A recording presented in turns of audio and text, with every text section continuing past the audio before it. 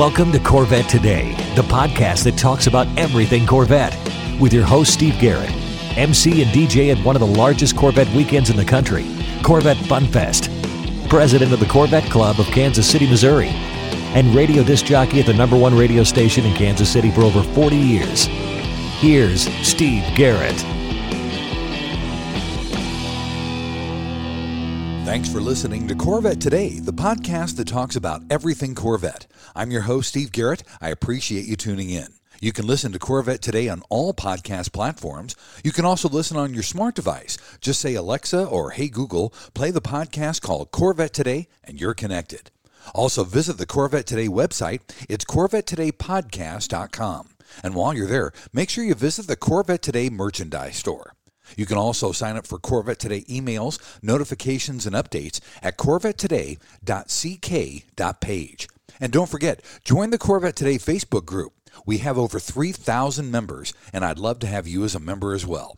I'm also excited to tell you about the new YouTube channel for Corvette Today. See your favorite Corvette Today podcasts now on YouTube. First, I'd like to thank our flagship sponsors of Corvette Today, Aerolarri Wheels, a true forged wheel with over 20 unique design styles to choose from for your C8 and wide-body versions of the C7, C6, and C5 Corvette. It's an absurd value starting at only $19.88 for a set of 4 fully forged wheels. And use the promo code CT100 for Corvette Today 100 and get $100 off your purchase.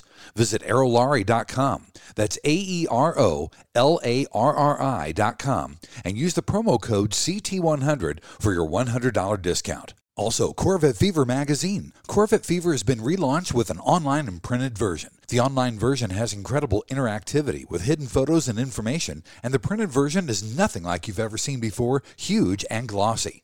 Get your free online version at CorvetteFeverMag.com. You can also sign up for the printed version there as well. Corvette Fever magazine, come along for the ride. Also, MidEngineCorvetteForum.com, the forum that focuses on the new mid-engine C8 Corvette.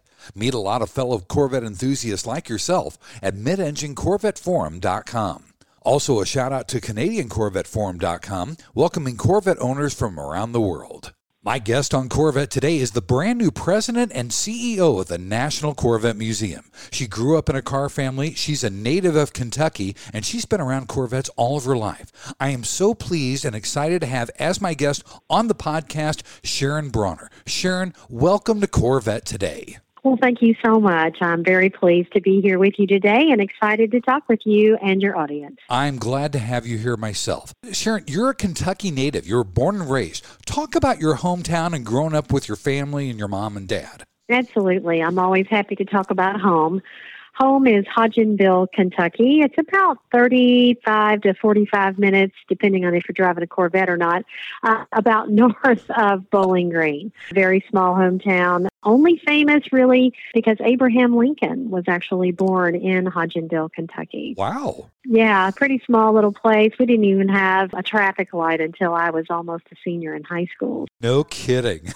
Yep. Amazing. But a great little town, and I certainly enjoyed being from there. Most people know where Hodgenville is if you say, you know where Elizabethtown, Kentucky is, and most people know where E-Town is, so that's how you generally will be able to give folks direction to Hodgenville. As far as growing up, I'm an only child, and so with that sort of tells a little bit of the story of why I'm such a car girl. Mom and Dad and I did everything together. Whatever Daddy was into, Mom and I were right there with him. It didn't matter if it was drag racing cars or flying airplanes, pulling hot tractors, riding motorcycles, you name it, and basically you can tell from that list of things that if horsepower was involved, that's what we were doing. I was very fortunate to grow up in such a close-knit family and to be super involved in everything that was going on. And they did that with me even after I became an adult. So whatever I was into, Mom and Dad were always very involved, and I'm very blessed for that. Now, your dad was a big motorhead, and like you said, he was a drag racer too. Talk about your dad's love for cars and his approach to automobiles. Sure. I've told people that when I was little, when Dad was drag racing, when he first started drag racing, Mom tells the story actually that the first time I ever came to Beach Bend Park here in Bowling Green, Kentucky to the drag strip, I was actually inside her belly. And so I've been coming to Beach Bend and to drag racing strips even before I was born. Dad loved anything to do with cars, and as I was saying earlier, speed, motorsports of any kind or anything that had to do with an engine. He was not really a sports guy unless it had to do with cars. So he wasn't the football, basketball kind of dad. He was anything to do with cars and speed kind of dad. As far as his approach to automobiles, I actually put this in my cover letter to the search committee when I applied for this job. Cars were not just a mode of transportation in my family. They were given high respect and high regard. Every Sunday, it was car washing day. We washed every vehicle we had. It didn't matter if it was a farm truck or if it was the family car or the special car that we might own at that time. He always loved them from when he was a very young man. He grew up on a farm, very poor family in central Kentucky, and he had to learn how to work on tractors as a young boy. He was always tinkering with something, trying to either make it run better, make it run more efficiently, and then eventually that just translated over to making things go fast. Drag racing was really his most favorite way to enjoy the sport. He did love NASCAR. We certainly went to the Indianapolis 500. He loved all forms of motorsports, but drag racing was definitely his favorite. And so growing up in that kind of environment, I learned a lot about cars from a very small age. I worked out in the shop with him. His garage was always pristine. At the end of every day, everything had to be completely cleaned up and put back and ready for the next day. And that's how we just approached everything around cars. It always had to be absolutely at the very best of its ability and our ability to make them look nice, to run well, and to have fun. And they were representative of who we were as a family. Sharon, I think your family and my family were somehow related because Sundays were car washing day and clean out the garage day every single Sunday in my family as well. My family owned a chain of appliance stores here in Kansas City, and before the blue law was repealed, meaning that he couldn't work on Sunday, every Sunday we were out washing cars, cleaning out the garage. It sounds a lot like what you went through as a child as well. Absolutely. And I didn't know any other way, so that was just the way it was. Yes, absolutely right. Now, I know your dad's dream car was a Corvette. Did he ever own a Corvette?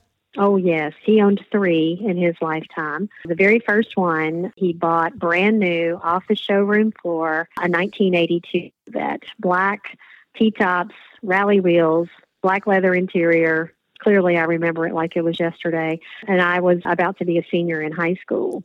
Because it was his dream to own one, and he wanted to be able to afford to go buy a brand new one. It's a really great story, actually. When he went to go get it in Elizabethtown, Kentucky, next door to my little hometown, there was a Chevrolet dealer, Herb Jones Chevrolet. Wow. It had been there always, as far as I knew, and still is.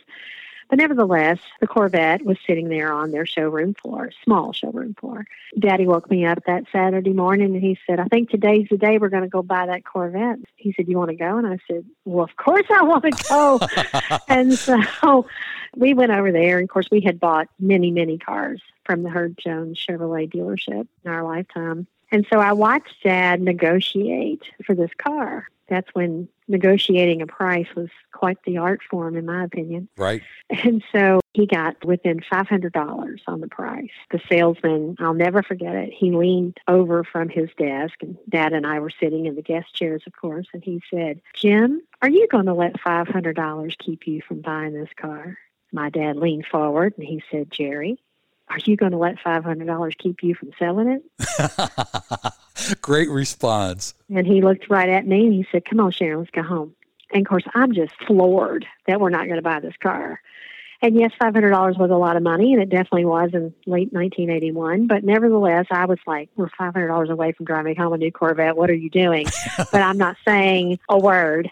And so we get in the car. And of course, this was before cell phones were in people's cars and well before they were in all of our hands.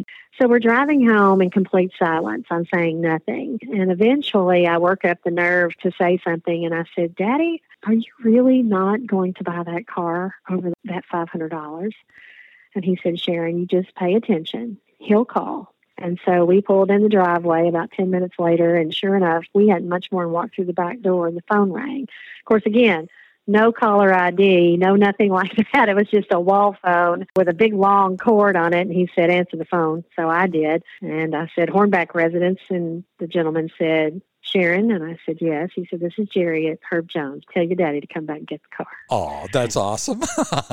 So we did, and I got the privilege of driving it off the showroom floor and driving it home. My father was very proud. He went on to own two others, a 1974 hardtop and a soft top, 4-speed, fabulous car, and then also a 1969 Stingray, which he converted into one of the very last drag racing cars that we ever had. What a fantastic story, Sharon. That's awesome. That is really cool. Now, I know you and your mom and your daughters still attend car shows. Talk about the shows that you guys attend and some of the cars that have been restored in your family. You bet.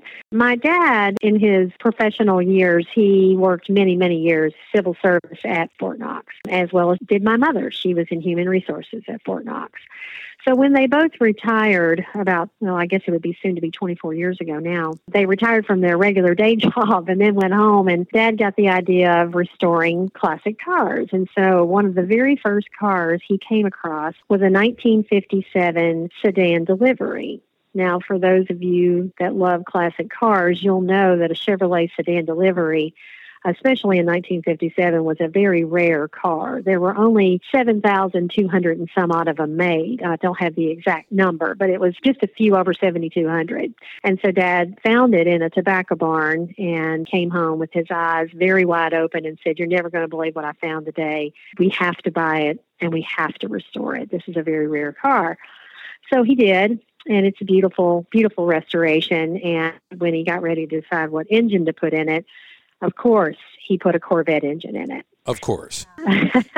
It has an LS3 in it, and so it will absolutely rock on. It is so much fun to drive, and it's a sleeper because people roll up beside that car and assume that it's going to be just a typical V6 or a V8 maybe, if you're real lucky. And, of course, when they decide they want to see just how fast it'll go, myself and my daughters are always happy to oblige. But it's a beautiful car. It's won numerous car shows because, again, it's rare. It was done with a lot of care and concern over the smallest of details. That's what really made Dad's restoration project special. We also have a 1955 two-door hardtop, and it's Viper red, gorgeous car, and it has an LT1 Corvette engine. He really modified that car so that it could be, you could drive it every day, and it would be very fun to drive, no problems at all. And it, too, has won a lot of car shows. It actually won the Chevy Vet Fest up in Chicago, and it was Best of Show, or Top Gun is what they called it, in 2005, as I recall. And then we also have a 1937 Ford Business Coupe. Unfortunately, he did not put a Corvette engine in this one, but he was determined, and it does sound really sweet. It has a Nailhead Buick engine in it. Wow, you got a great array of cars there, Sharon. We do. They're lots of fun. It's real fun when we roll in with all three of them because they are very attractive cars. And then when we park them and all of us tile out as girls, that really gets people talking. So it is a lot of fun. Daddy always wanted that to be the case. Fantastic. Now, obviously, you're a car person from early on. The question is, Sharon, do you own a Corvette? And if you do, tell us the story behind it, because as I always say, every Corvette owner has a story. Well, yes, that's very true. I am a Corvette owner. I have a 2019 Arctic White Grand Sport. Matter of fact, I'm looking out the window of my office, looking right at it. The reason that I bought this particular car and when I bought it is a very interesting story. I'll tell it quickly if I can. Early on in my young adult professional career, around 22, 23 years old, I went to work in Dallas, Texas at the Loews Anatole Hotel. Very large, beautiful hotel close to downtown Dallas. And the lady that was the president of that hotel, she was also the president and CEO of the Dallas Convention and Visitors Bureau. That was the first time that had ever happened in Dallas for a hotelier to actually hold the office of president and CEO for the city of Dallas for their Convention and Visitors Bureau. Very unheard of. She was a brilliant woman. She made a huge impression on me. She was beautiful. She was impeccably dressed every day. But she also drove to work every day in a gorgeous white Jaguar. Wow. And I thought, now that is class. And I want to do that. But mine has to be a Corvette because of my dad. And so I never lost sight of that. And all throughout my career, I always thought, when I get to be a president and CEO, I will be driving my white Corvette. And she also had fresh flowers on her desk every Monday for the entire week. And those were the two things that I always held on to, that I thought those were sort of a mark of success. And so when I was senior vice president at the Country Music Hall of Fame and Museum in Nashville, my husband said when I got the promotion, he said, honey, don't you want to go ahead and get that Corvette? I think you've more than earned it. This is a wonderful pinnacle moment in your career. And I said, I really appreciate that. I said, but no, I'm not getting that white Corvette until I'm a president and CEO somewhere. And so he said, all right, but just know the offer's there if you want it. And I said, no, not yet. And so when I interviewed for this position, he asked me, he said, if you get the job, I said, yes, I will have that white Corvette. And so literally as soon as I knew the job was mine, the contract had been signed, and I sent it back, my husband, Eddie, said, so I guess this means we're going to shop for a Corvette. And I said, yes. That was on a Friday at 5:30. The next day we looked at them, and I drove home my 2019 Arctic White on Sunday. That's fantastic. What a great story. Sharon, let's take a quick break. And in segment number 2, we are going to talk about your working career. We're talking with Sharon Bronner, the new president and CEO of the National Corvette Museum, on Corvette Today. Stretch the life of your Corvette's paint with NovaStretch Performance Protective Covers. NovaStretch covers provide superior protection for your C5 through C8 Corvette, utilizing stretch fabric technology and an innovative fastening system for quick installation and easy removal and storage. Made in the USA for a tailored fit, the patented design and breathable mesh protects your Corvette without rubbing or chafing the paint like traditional bras. And unlike clear film solutions, NovaStretch provides full front-end coverage including the grille, keeping radiators and heat exchangers clean without creating airflow issues. Visit novastretch.com and use the code CorvetteToday15 to get 15% off your order. Protect your Corvette with NovaStretch. VetFinders.com is the Internet's original Corvette classified ads website, with classified ads starting at just $25, and every ad runs until your Corvette is sold. If you're in the market for a Corvette, VetFinders.com has over 500 Corvettes for sale from all around the USA and Canada, and covering all 8 generations. Visit VetFinders.com, the Internet's destination for buying and selling Corvettes. That's VETTE Finders.com. You're listening to the Corvette Today podcast with Steve Garrett. Thanks for listening to Corvette Today, the podcast that talks about everything Corvette. I'm your host, Steve Garrett. With me today is Sharon Bronner, the new president and CEO of the National Corvette Museum. In this second segment, we're going to talk about Sharon's working career. Sharon, tell me where you went to college and what did you study there? Well, once again, another irony in that very question is that I actually attended school right here in Bowling Green, Kentucky at Western Kentucky University. Nice. So I was a public relations major with an emphasis in journalism at the time, and then I minored in business and speech. Very nice. Now, early on in your career, you did work in the hotel industry like we briefly touched on in segment number 1. Talk about that part of your working career. Well, I spent about 10, maybe 11 years in the hotel industry, starting off in smaller, what would be referenced as more of a corporate type hotel, meaning one that is 200 or 300 rooms with maybe just a little bit of meeting space. I fell into the industry when I left Bowling Green. I went to San Antonio, Texas. I was chasing a boy, if you want me to tell you the truth. But anyway, I went there without a job and fell into a hotel office and just sort of got the bug planted. I've always been told I have the gift of gab and that I am a natural salesperson. So it just sort of started to evolve naturally. I didn't go thinking I would be in the hotel side of it. And so I left San Antonio, came back to Kentucky, but I went to Louisville, Kentucky at the Galt House Hotel, which is the largest hotel in Louisville, about 1,300 rooms. And that's where I really made the leap into the convention industry. And so when I started working in larger hotels, that's when it all started to click to understand the whole industry of conventions and tourism, as well as overall leisure travel. So I went from Louisville to then back to Dallas, Texas at the Anatole that I mentioned earlier, and then to Nashville. And I got to Nashville because, again, I was in those larger hotels. So I came to work at the Opryland Hotel, and at the time it was 1,900 rooms. Of course, it has since expanded. And so that whole time of learning, like I said, the whole hospitality, entertainment, tourism industry was very, very appropriate from a hotel perspective, understanding how attractions and museums and other institutions play into the overall picture for folks as they're making their travel plans or considering, as a meeting planner, their convention destination. Then I spent about 3 or 4 years in professional sports.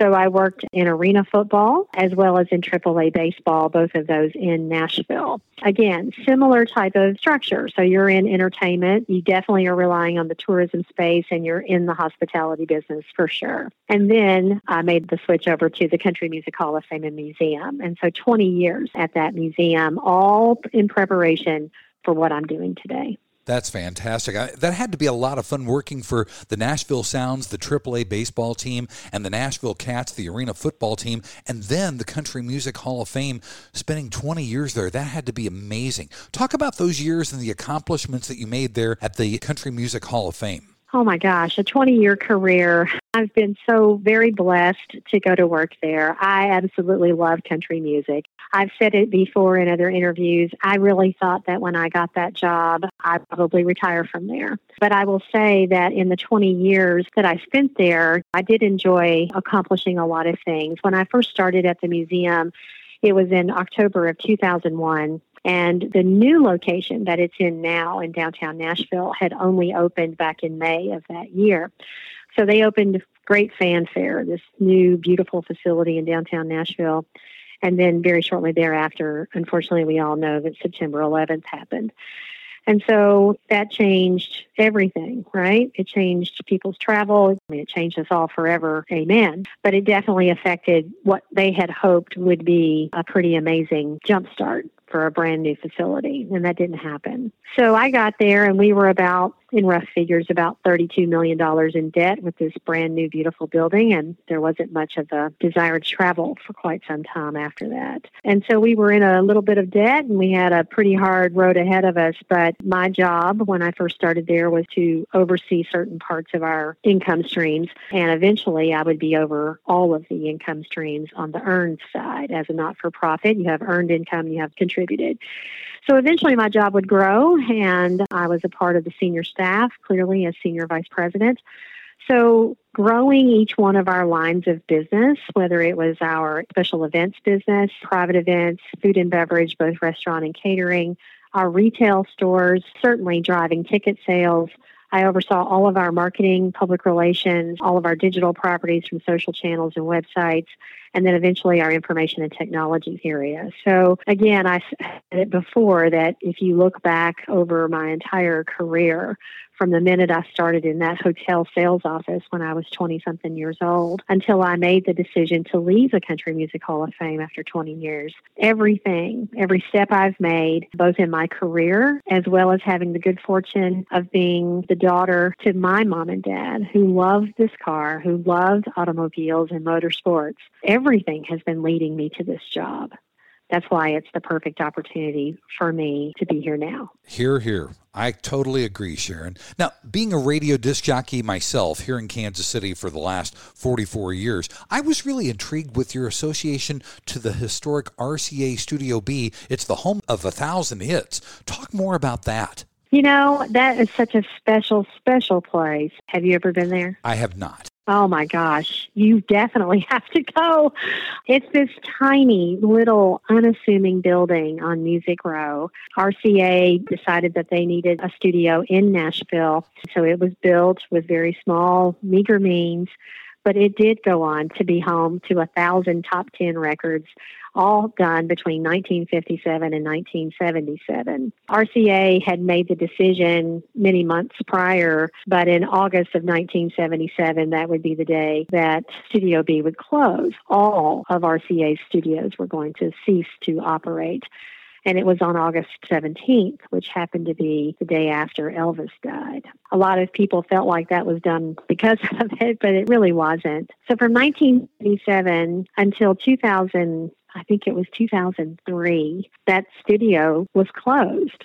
And so when I started in 2001, I asked the question, why is this studio not open to the public? And it just simply was because no one had taken the opportunity to figure out how we could make tours available over on Music Row when we had been relocated to downtown Nashville. And I said, we have to make this happen. The public needs to see this important studio and to hear the music that was made here. Long story short, I found a way to make it happen, and we reopened it, and we started doing tours, and they started selling out immediately. And so then I had to figure out how to increase the number of tours. And so it went on to be a wild success, and they're still doing tours at historic RCA Studio B today. That's awesome. I know growing up in an appliance store family, I was born and raised with Nipper. So I'm a RCA kid with Nipper the dog and the stereo sitting right next to him. Yeah. Sharon, let's take our final break. And in segment number 3, we're going to talk about your position at the National Corvette Museum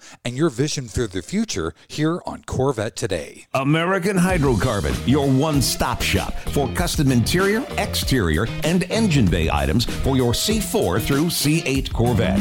We can help you create a custom look for your Corvette with carbon fiber or 10 different color patterns and styles. We've served customers in over 28 countries all around the world. Whether it's a custom-made engine cover for your new C8 mid-engine Corvette or custom-made C4 interior upgrades, American Hydrocarbon can help you transform your Corvette into a best-in-class show car. Our products have been featured in Vette and Corvette magazines, so give us a call. 813-476-5638. That's 813-476-5638. And now we're proud to announce that we can produce and distribute officially licensed GM products with a C8 Corvette. That includes the front splitter, the side skirts, engine appearance panels, and engine fluid caps. See everything on our new updated website, AmericanHydrocarbon.com.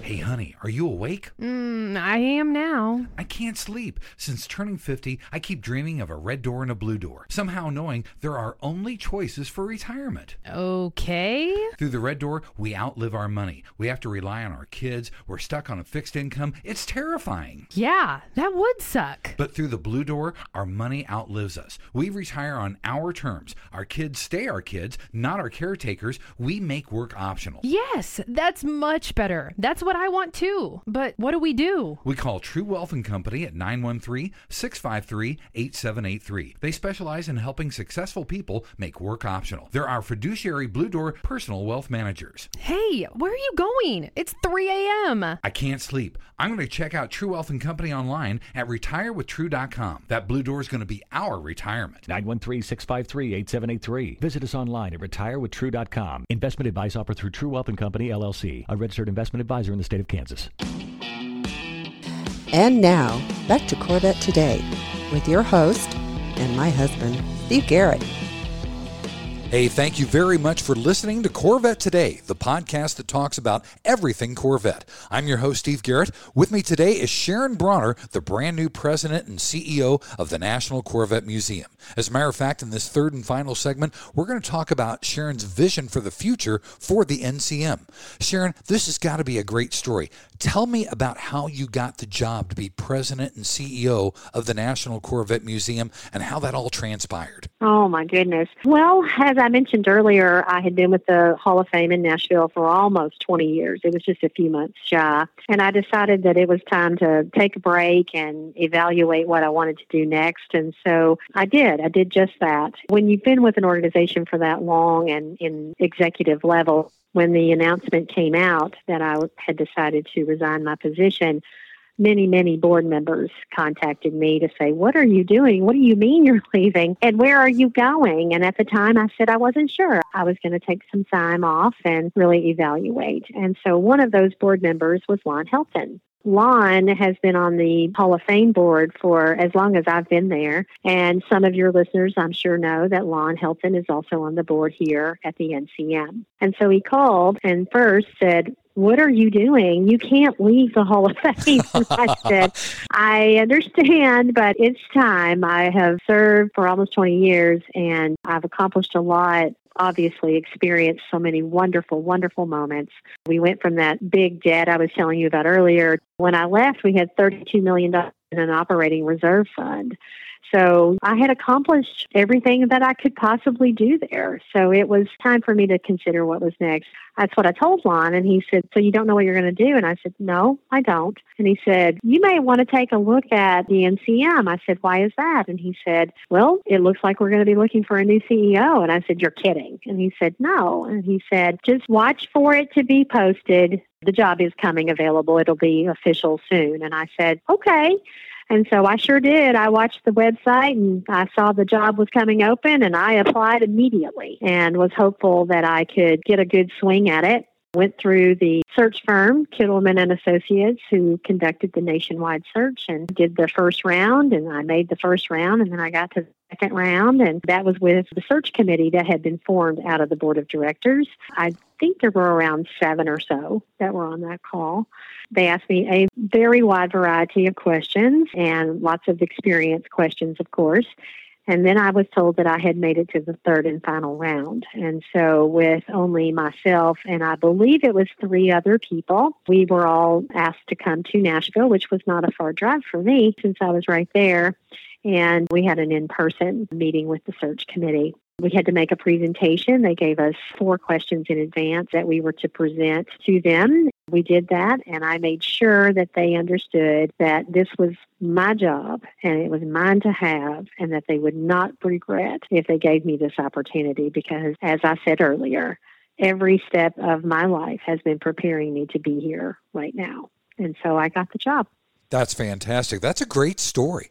Talk about what were the first things you did when you arrived there at the National Corvette Museum? Well, day one was pretty crazy because it was September 1st. Well, that happened to be the anniversary weekend. And so this place was hopping. It was not only busy with the parking lot filled with cars, but also I was arriving early that day at 7 a.m. for an all-staff meeting so that I could be introduced to the entire team. So I met first with the directors of all the departments. Those folks would be reporting directly to me. I met with them first, of course. And then we went into a town hall forum so that I could be actually sort of interviewed, much like what you and I are doing today, with a moderator who walked me through a series of questions so that the team could get to know a little bit more about me rather than me have to stand up there and talk about myself. I didn't particularly see that as a good idea. So it was really a lot of fun. And then I was scurried away to do some media stuff and then right into a board meeting, for heaven's sake. So wow. I walked right into a board meeting. They were all very kind. And of course, I had met half of them in the interview process. I'd met the other half the night before at a dinner, just so I would at least know all of them before I walked in here on my very first official day. I did a lot of listening. I did make a few suggestions and comments as we got into a few things that I did have some thoughts about. And the rest is history, as they say. I was off and running, and that weekend was glorious and very fun to meet a lot of members and donors and avid car enthusiasts for sure. That's a whirlwind weekend for sure, Sharon. It was. Talk about your vision for the future of the National Corvette Museum. That's a really big question and one that I am asked very often. I think the vision right now has to be pretty short, to be honest. I promised the board that I would do a lot of observation. I would do a lot of listening, because if you just jump in and just start trying to change things without really having any proper context, dare say you might make a few mistakes. So it is important to do just that. Yes, I have made some changes in some policies and procedures, if you will, in the day-to-day operation. But it is important also to recognize that on the backside of COVID, this museum has done quite well. We're definitely having record attendance. The country is showing signs of recovery all over. People are definitely anxious to get out and to do things so that they're feeling that opportunity after sort of pent-up demand, if you will. And so we have a lot of great things going already here at this museum. But I do believe that there are a lot of opportunities to grow and to better bridge some of the assets we already have. There's been a lot of discussion of expansion in our future. Even the hotel property across the street that we recently acquired and just took it down because it had fallen in quite disrepair. And so I do believe that expansion will definitely be a part of our museum in the long vision. But I do believe that right now is not the time, given the economics of the recovery, COVID-19, supply chain, cost of construction, etc., that probably wouldn't be the best idea right now. But I do believe that in short term, next 2 to 3 years, I believe our economics will turn around and things will get in better order so that the cost for that type of expansion and future opportunity would make a lot more sense. But it does allow us, though, this time period to really be thoughtfully thinking about it. I believe there's all kinds of stages when you're about to make those types of investments, and you got to dream it first, and then you have to start the real planning of it, knowing the proper data points and doing some analysis as to what do we really need, what will really serve the museum in its best capacity in the next 10 years. That takes a lot of thought. You don't just jump into an expansion. For us, the collection in and of itself is very, very good, and it's going to continue to grow. And we're so thrilled that so many folks understand that this collection has needs. It's ever growing. That job is never done. We're here to celebrate the car, both its past, its current, and its future. That means the collection is never finished. And with that comes a lot of storage. It takes a lot of room to store cars, as you all well know, much less than the proper care for documents and photographs, film, video. Costumes is what we would call it in the country music industry. For us, it's more about proper attire for racing or other things like that. So storage is a big issue for a museum. It always is, and it's no different here at the Corvette museums. Those are both short-term and long-term things. Look at the day-to-day, make sure we're running very efficiently. Let's look at the assets we already have and make sure that we're leveraging all of them to our very best ability, both to monetize and or prepare for the future. And then in that longer range, it is about expansion and other things here on the campus, continuing to partner with our motorsports park complex across the interstate, the karting facility, and who knows what else we may get into here to make this museum and Bowling Green a much more desired destination. Absolutely right. I'm glad to hear you say all that. Well, it's been a couple months since you started. Do you feel like you've settled in? Does it feel like home yet? It's beginning to. It really is. I was just here this weekend. I attended my first Western Kentucky University football game for the first time in a long time, and certainly the first time as the CEO here at the museum. I had the privilege of participating with our Vets and Vets program to lead the parade of 82 Corvettes through downtown Bowling Green as a part of our Veterans Day celebration. Not ironically, it was very planned. What am I saying? Yes, instead of my just looking at with our Mobil 1 Corvette, I thought it would be a really nice idea to call Wendell Strode, our previous executive director, who is a Purple Heart recipient.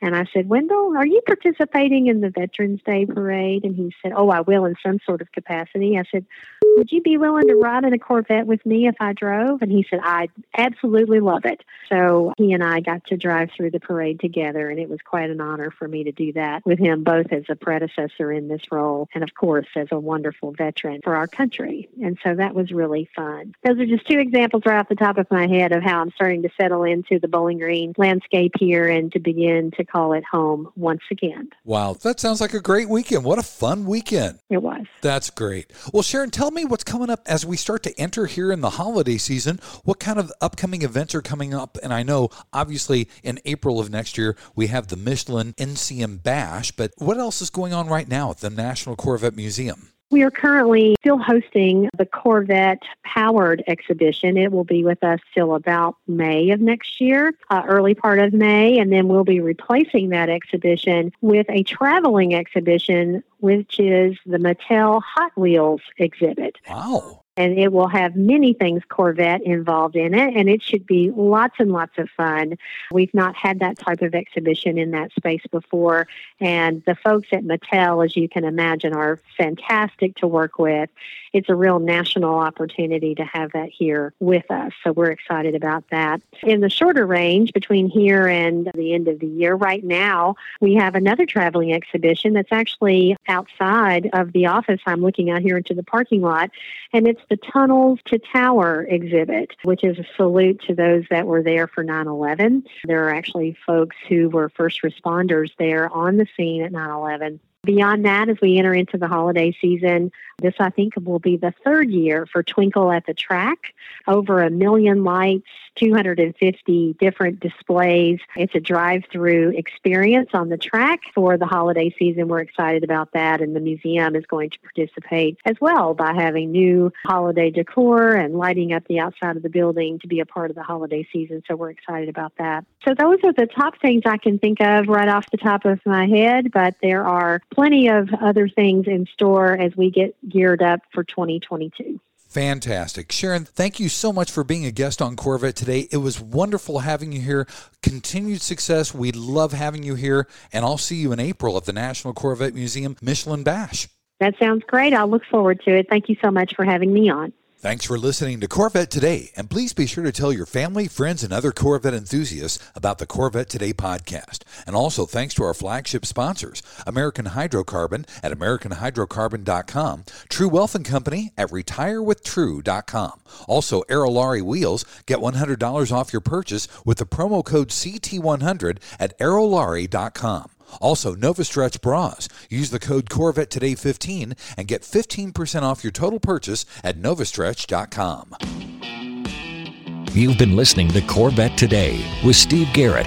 If you'd like to contact Steve with any thoughts on the podcast or ideas for guests on Corvette Today, you can email him at stevegarrettdj@gmail.com. That's stevegarrettdj@gmail.com. Garrett has 2 R's and 2 T's. Or connect with Steve on social media on Facebook, Twitter, or Instagram using @SteveGarrettDJ. Thanks again for listening to Corvette Today.